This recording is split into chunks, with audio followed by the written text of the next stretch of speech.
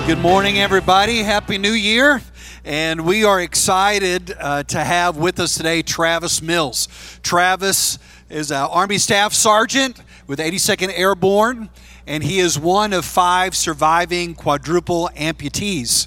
And he travels the country encouraging wounded warriors from coast to coast. We're really glad to have him. Travis lives in Maine with his wife and his family, and he loves Jesus and he loves Texas. So give him a big, warm Texas welcome, Travis Mills.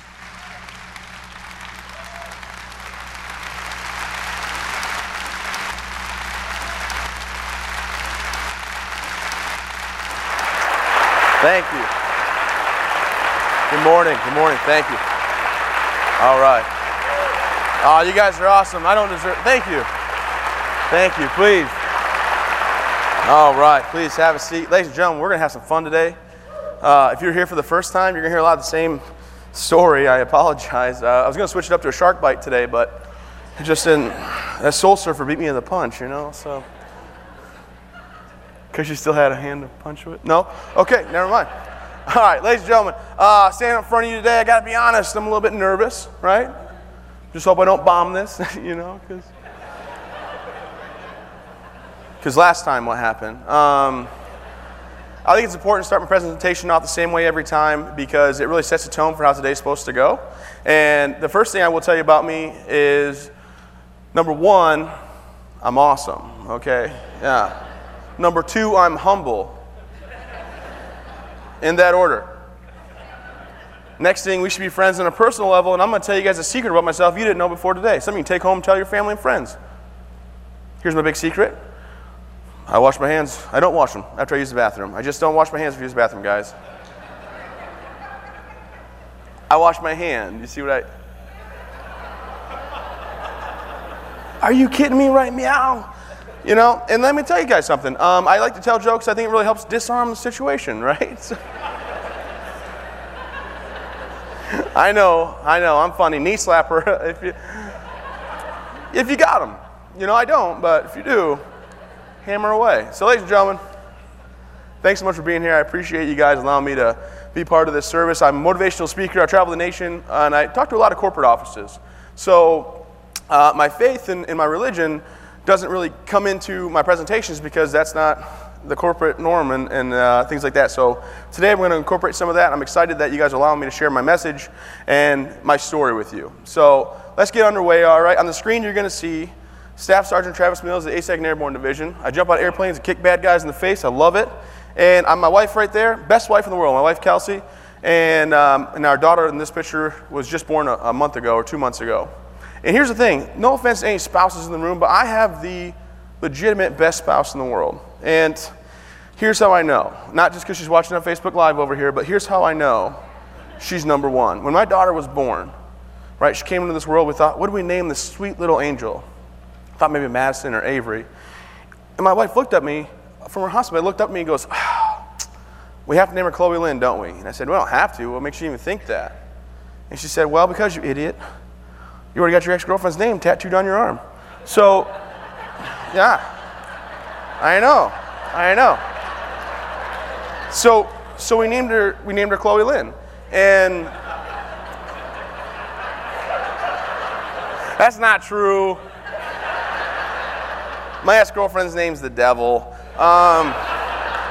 We'll talk about her, don't worry. So anyways, our daughter was born, everything is going great. I just bought a house in North Carolina. I just became a staff sergeant. But let's not start the story there, let's back it up a little bit. Ladies and gentlemen, I'm from the great state of Michigan. On the top left of your screen, you'll see my mom and dad's favorite day in their whole entire lives. That's April 14th, 1987, when their favorite child was born. You can look at the screen and see I have siblings, right? Let me tell you what happened. First kid, my sister, the doctor said, it's a girl. My dad said, oh, okay. Not what I wanted, but okay.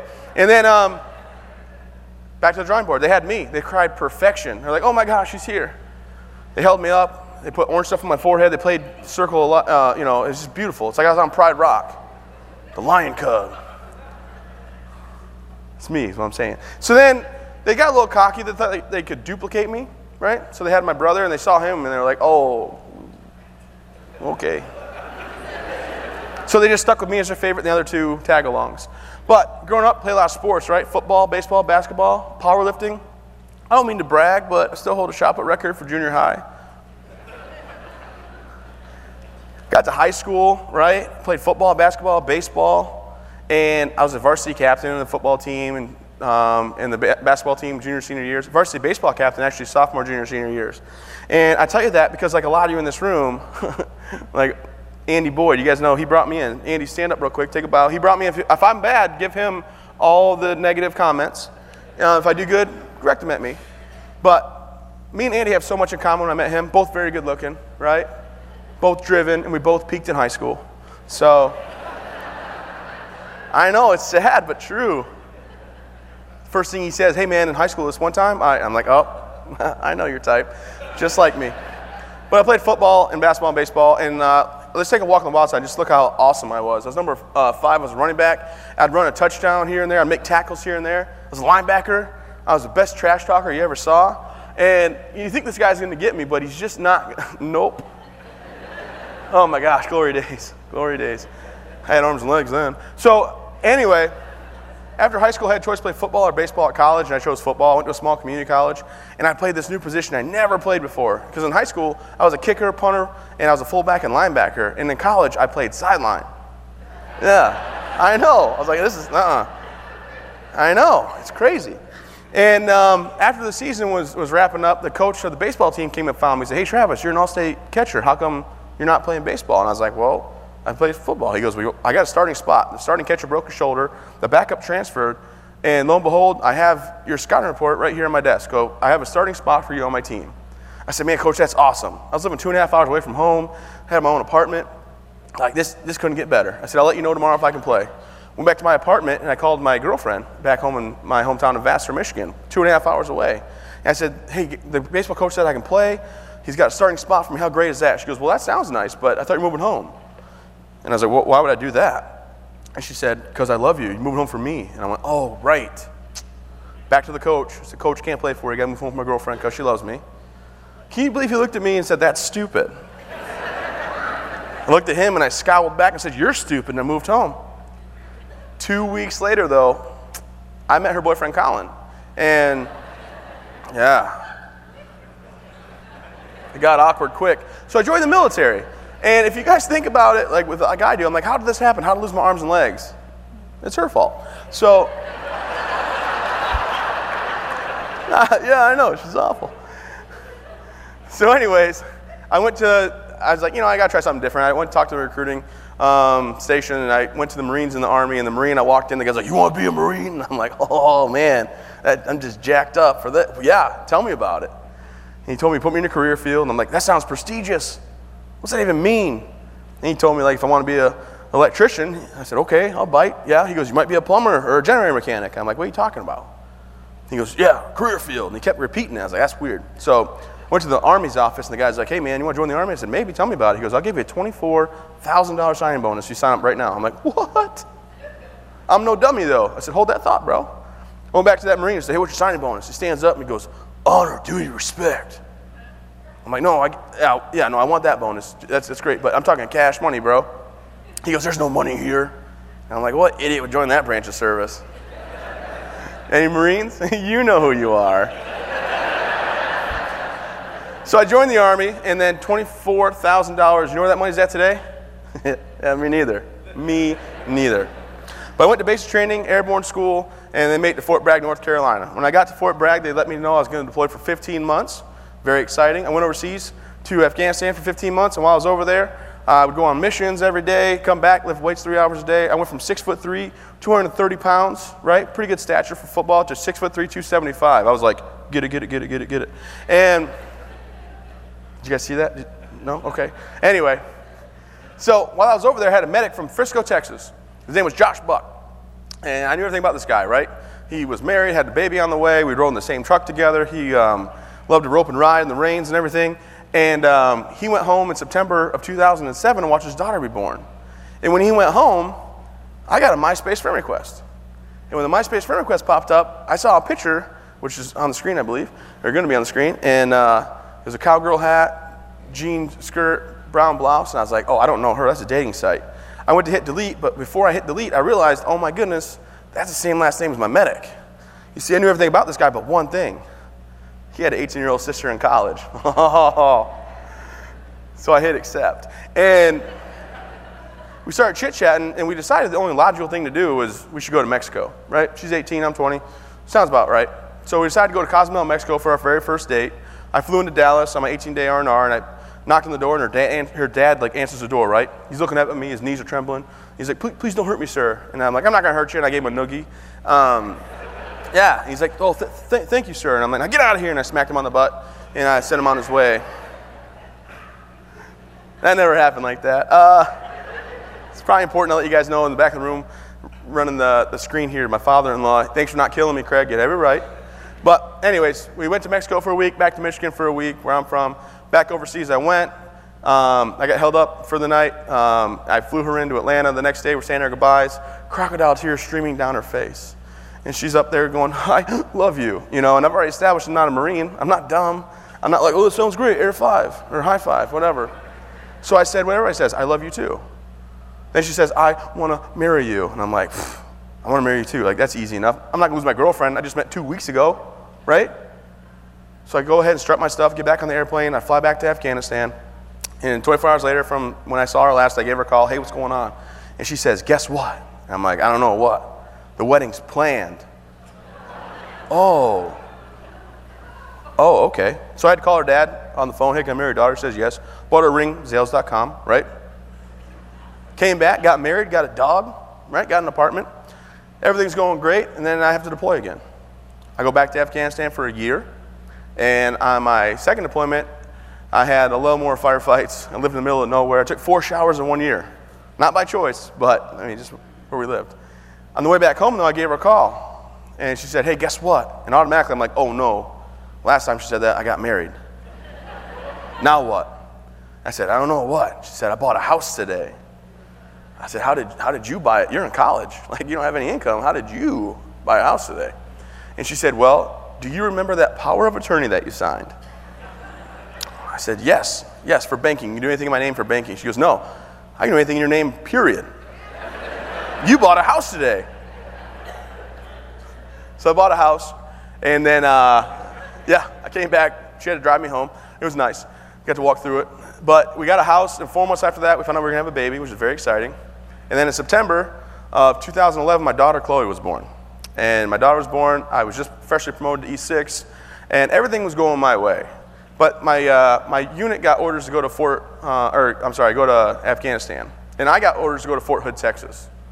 The big army said, hey, Travis, you know what? You've been overseas over 2 years combat. You need to take a break. And we're going to send you to Fort Hood. They got a new brigade starting up, and they need combat NCOs to lead it. I said, hey, that sounds great. I'll go after the deployment. No way am I going to let my guys go without me. Mission first, brotherhood, and my wife understood it, right? So I got my orders canceled, so I go to Afghanistan. So I went with my men over to Afghanistan, and the first day was a huge firefight. Second day was a huge firefight. Third day was the same as the first two, right? Very hot and intense zone. And about a month and a half in, we got a phone call. Village elder, hey, we got some guys here. We got some bad guys. We got some IEDs. Can you come help us out?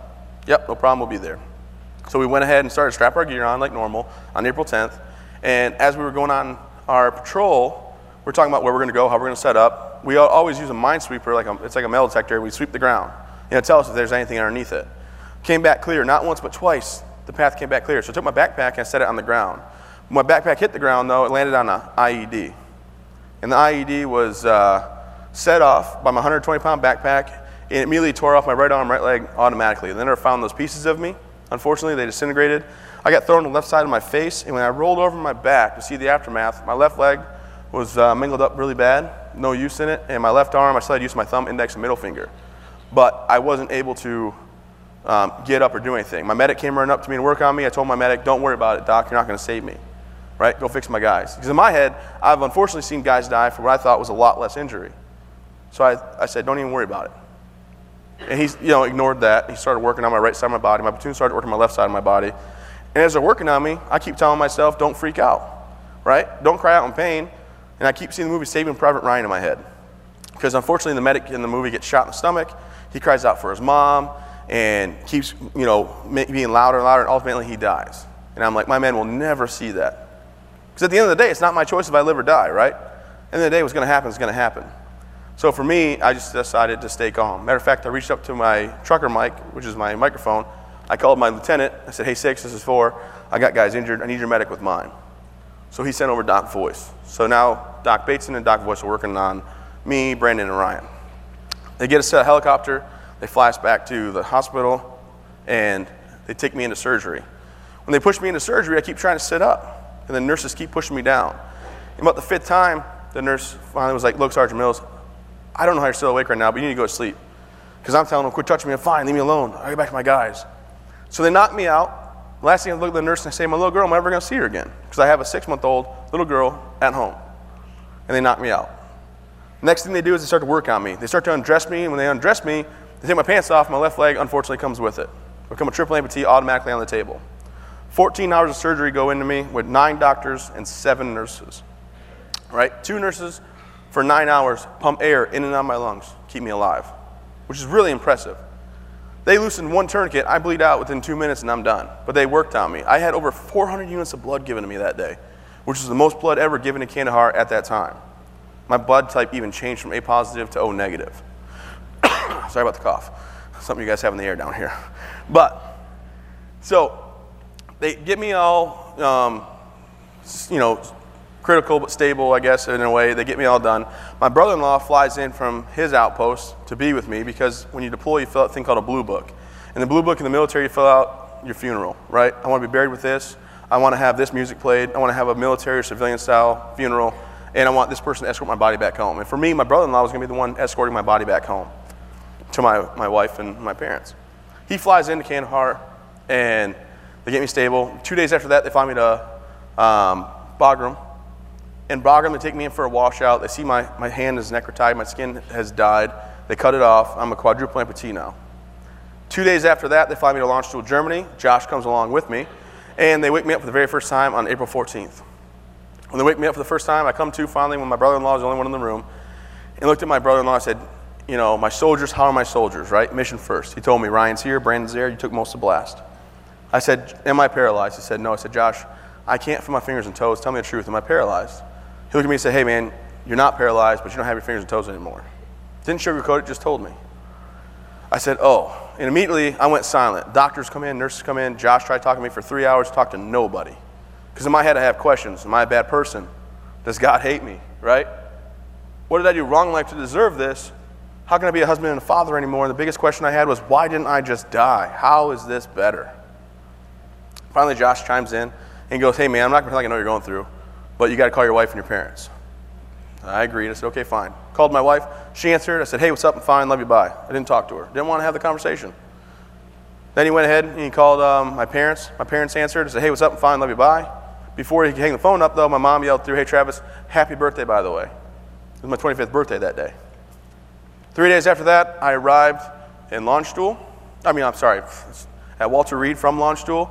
And as they're pushing me in, my wife runs up to me, right? And you think that Kodak moment, like she's like, I'll love you forever, and gives me a big hug. But really, they give her a clipboard and say, Mrs. Mills, his right leg has ripped open, his suture's split. We have to cut 2 inches off his right leg, or he'll bleed out and die, and you have to sign it over because you're in charge of his medical care now. So she takes the clipboard, looks at me, and she's like, oh, I didn't want to deal with this anyway. He can bleed out. It's cool. And hands it back and walks away. All right, yeah, you guys are listening. Good. No, she didn't do that. So she signs a clipboard, and they take me in for surgery. The next day she comes in, and I look at her, and I say, look, Kels, you're 23, I'm 25, we have a 6-month-old. You don't have to do this, right? Everything we have is yours. The house, the cars, any money saved up, financially, whatever I can do for you, I will do, but you can take Chloe and go live a life. I don't want to be a burden on your life. Go live happily and don't worry about it. And she's like, I've thought about that, but I really want handicap parking. So I'm going to stay. No, she said, that's not how this works. We're going to do this together. So, ladies and gentlemen, I get the chance now to go around and talk about motivation, goal setting, right? Healthcare technology, like how this stuff all works, and also perspective, because that's what life's all about. It boils down to that. And then today I get the fortunate opportunity to talk a little bit more about my faith and about my relationship with God and where it's at and where it came from, because it was fractured a little bit there in the beginning of my injury. So, first thing is I got to get motivated, right? I got to get better, and how am I going to do that? My wife and my daughter stay by my side. My wife's there, and my daughter. My little girl comes in, And I'm thinking she's going to think her dad's a monster. I mean, look at me. No arms, no legs, pick line out of my neck, sticking things on my chest. And I think she's going to be so afraid. And then she comes in and she starts to laugh and giggle and play. I'm like, how is she not afraid? And then it dawns on me, oh my gosh, I look like every single toy she's ever been given. You know what I'm saying? Short arms, short legs, fuzzy chest. I'm a teddy bear. But for these two, I'm going to get better. But how am I going to do it? Well, into my room one day walked a robot. He said, hey man, welcome to the club. I went back to him. I said, I want to be in your club. He said, kind of late now, don't you think? I said, yep, I guess you got me there. He said, my name's Todd Nicely. I'm a retired former Marine corporal. I was injured. I'm the second ever quadruple amputee. You're the fourth. You are in the best place for you. You're going to walk, drive, feed yourself. Everything you think you can't do, you're going to be able to do again. And two things went through my head that day, right at that moment. Number one, I got someone to look up to, someone that I can ask questions and learn from. And number two, it's probably easy. He's a Marine and he did it, so. So, anyway, those are my motivating factors, right? And then I had to start setting goals. The first thing I want to be able to do is be able to use my hand again.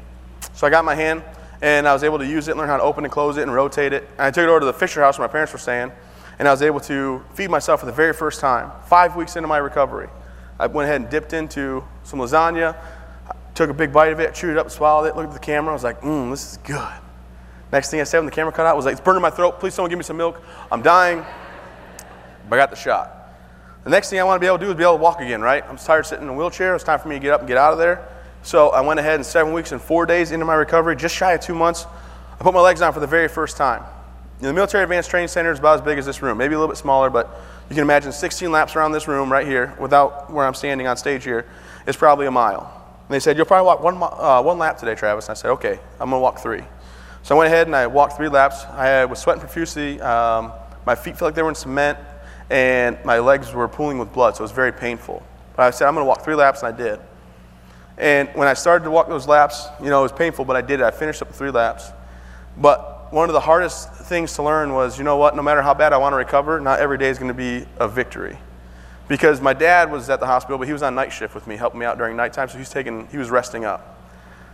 He missed me walking the first time. So the next day, I told him, hey, Dad, I'm going to walk 5 laps today.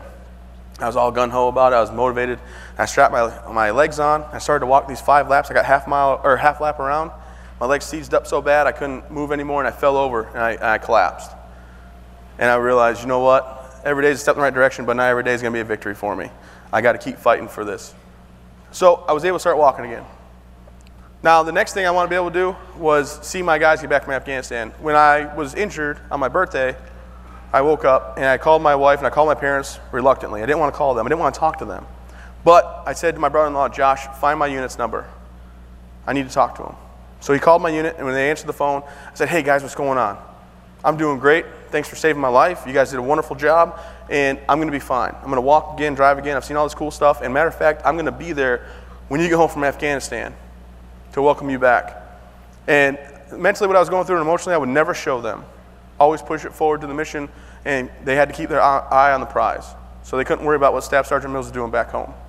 So I was able to work out 3 hours, get my legs for the very first time, take them out of the hospital, and drive 6.5 hours home to meet them on the tarmac. And the first person I got to hug was actually Dan Bates in the medic to save my life. So those are my short-term goals. Long-term goals, I want to be able to drive again, and I'm just going to warn you guys right now. If you guys come to Maine, where I live at, and you're on the roads, understand that I am there, okay? Yeah, I have 2 vehicles. I have a truck and a van, and my van's all hand controls, pretty cool technology. My truck is just, it's got too much power. I even put a tuner in it just so I could, here's what happens in Maine. When I'm pretty well known in Maine. I come off a roundabout, and I see a state trooper. I'm like, hey, man, thanks for what you do. He looks at me, you know what he says? Hey, you're Travis Mills. I said, hey, yes, I am. Do you want to race? Yeah. We're already going 45, right? He goes, yes, I do. I'm like, all right. And I hammered it. And he had no idea my truck had a tuner in it, so I tripped the tires and gone. He pulled me over. Yeah. I had like 85 in the school zone, but look, let's not get in the weeds of this. He pulls me over because I was beating him. He runs up to the truck. You know what he said to me? Hey, man, can I get a pic? I said, hey, no problem. Just thought you guys should know about that. Get out of jail free card. So I want to be able to drive again, and I can do that safely. Also, my wife and I thought we should get back and do something good. So we decided that, you know what, we're going to start a nonprofit.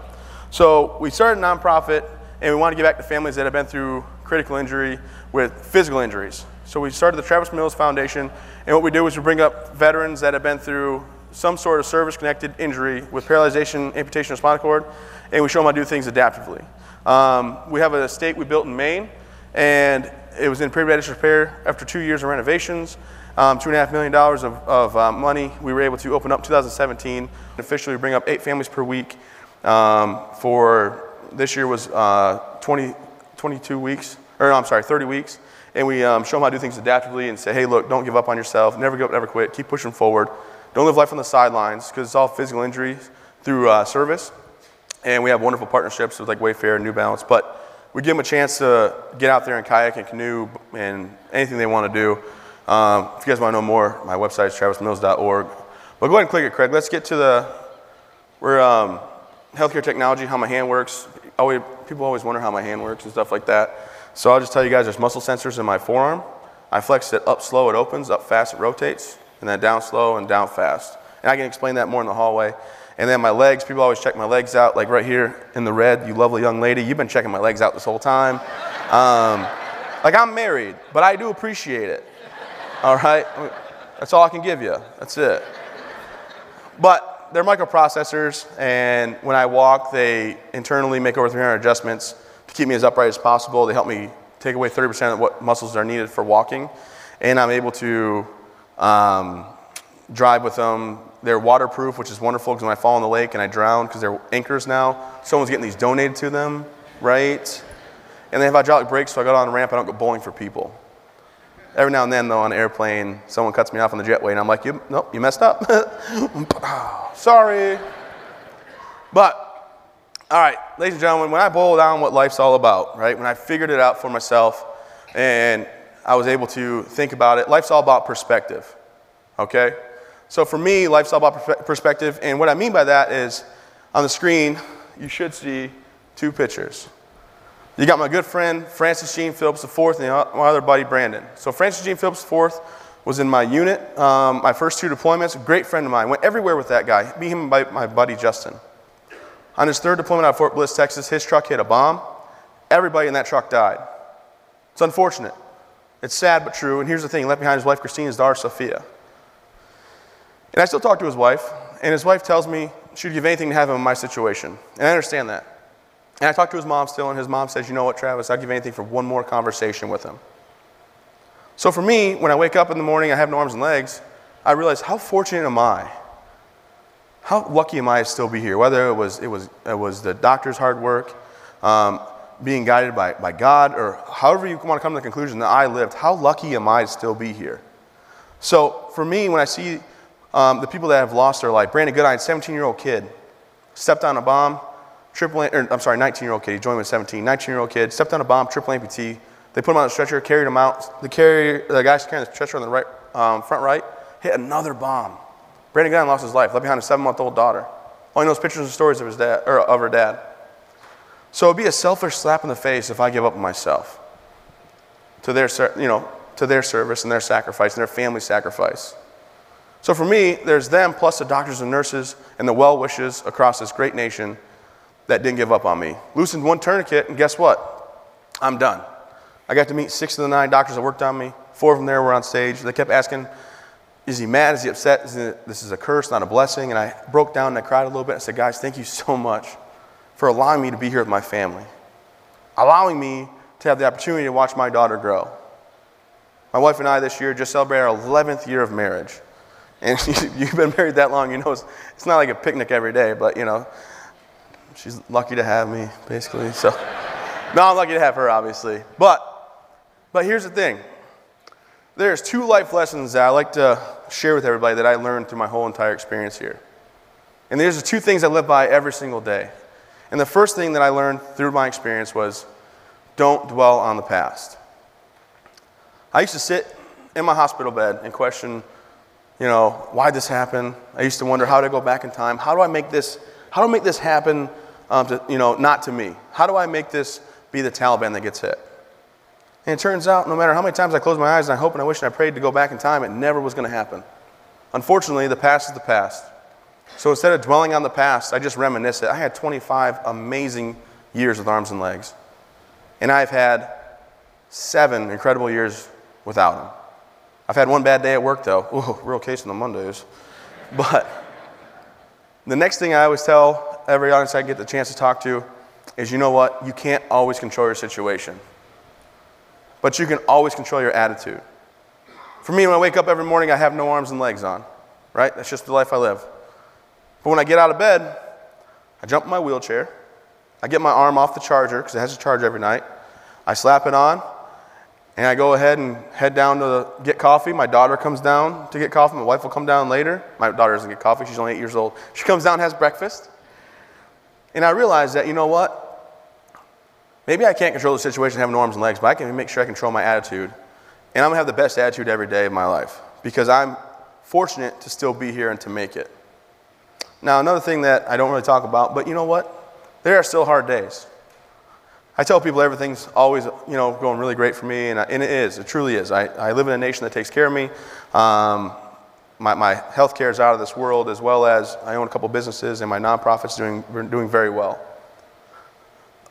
But there are those times when you have to question why this happened, and you start to wonder, am I a bad person? Did I deserve this? And you know what? Sometimes you got to question, was this God's plan for me? And until you let go of the hate and the anger of what happened to you, you can't realize that, you know what, if this is your plan, what do you have for me? What am I supposed to do? Because this was not my life plan. Having no arms and legs was not what I wanted. But it's the situation that I live in. I have the best attitude about it. I will keep working every day to live a positive and uplifting life. And for me to go out and speak and to have my nonprofit, I've been able to touch so many lives. I've been able to help people through my YouTube videos and things like that I'll never ever get the chance to meet. So if that's the plan for me, I'm going to do it. I guess that's what I think my calling is now. And I think it's up to every single one of us to figure out, what are we doing positively and what is the mission that we were given. So, ladies and gentlemen, like I said, I talked a lot of corporate things. I don't get in a lot of the everyday religious stuff that people sometimes will get offended at. But with this crowd, I can open up about it, and I appreciate that. Because for me, it's not every day I have to reaffirm my faith, but every once in a while, it'll creep in, and you'll wonder why. I'll never have that answer, but I live a pretty positive life because I know that there is some mission and something out there that I'm supposed to be doing, and I hopefully am doing what God's plan is. I appreciate so much you guys coming to listen to me today, hear my story. If you guys want to meet me in the back after this, I'm going to turn it back over to Pastor Craig. And I just want to say thank you so much. And remember to every day, never give up and never quit, because that's how I live it. You guys have a great day. Take care. Appreciate it. Is that okay? All right.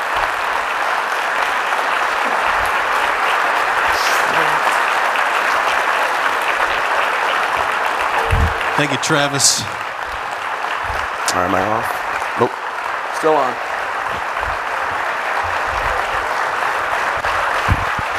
Okay.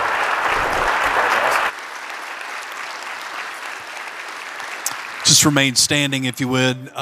In just a moment, Travis is going to be in the back lobby. If you'd like to meet him, he would love to meet you and love to encourage you. And one of the things I love about Travis's story is that it's a reminder that no matter what you're going through, there's somebody going through something even worse. And his message of, hey, don't live in the past, just trust God in the present, is something that he lives day in and day out. It's a great reminder for us as we start into the new year. Some of you, you're looking at the past and thinking, man, I wish that would be different, or 2019 would have been different, or my life would have been different. But to choose to not dwell in the past, but to trust God in the present and for your future is how you begin to live out God's purpose and God's plan for your life. Paul said, I've put the past behind me and I strive forward to the high call of God in Christ Jesus. And my prayer for you today is that you would put your past 2019 right where it belongs behind you, and you would strive forward to what God's plan is for you today. Why don't you bow your heads with me? Father, I thank you so much for your unfailing love for us. That no matter what our past has had, no matter what trials or crisis or trouble that we've had to walk through, that your love for us has never changed. That you sent Christ to die on a cross for us, to rise again from the dead so that we could live a new life, we could be forgiven, we could know you, and we could fulfill the purpose and plan you have for us. And Lord, I pray for those that are in this room right now that are dwelling on the past and that have allowed the hurts and pains of the past to hold them back. That today would be a new day, the first Sunday of this new year, to choose to put that past behind them and to trust you, God. To trust you with their present, to trust you with their future. Lord, we pray for Travis today. Lord, I thank you that you're using him to encourage people, to build people up. Lord, I pray you continue to meet his needs and keep him close to you and his family. And Lord, that you would flourish the ministry that he has. And Father, I pray that we would walk out today with a greater confidence to look forward to embrace what you have for us. Lord, thank you for your promise. Have I not commanded you, be strong and courageous. Do not be afraid. Do not be dismayed. For the Lord your God is with you wherever you go. We pray this in Jesus' name. Amen.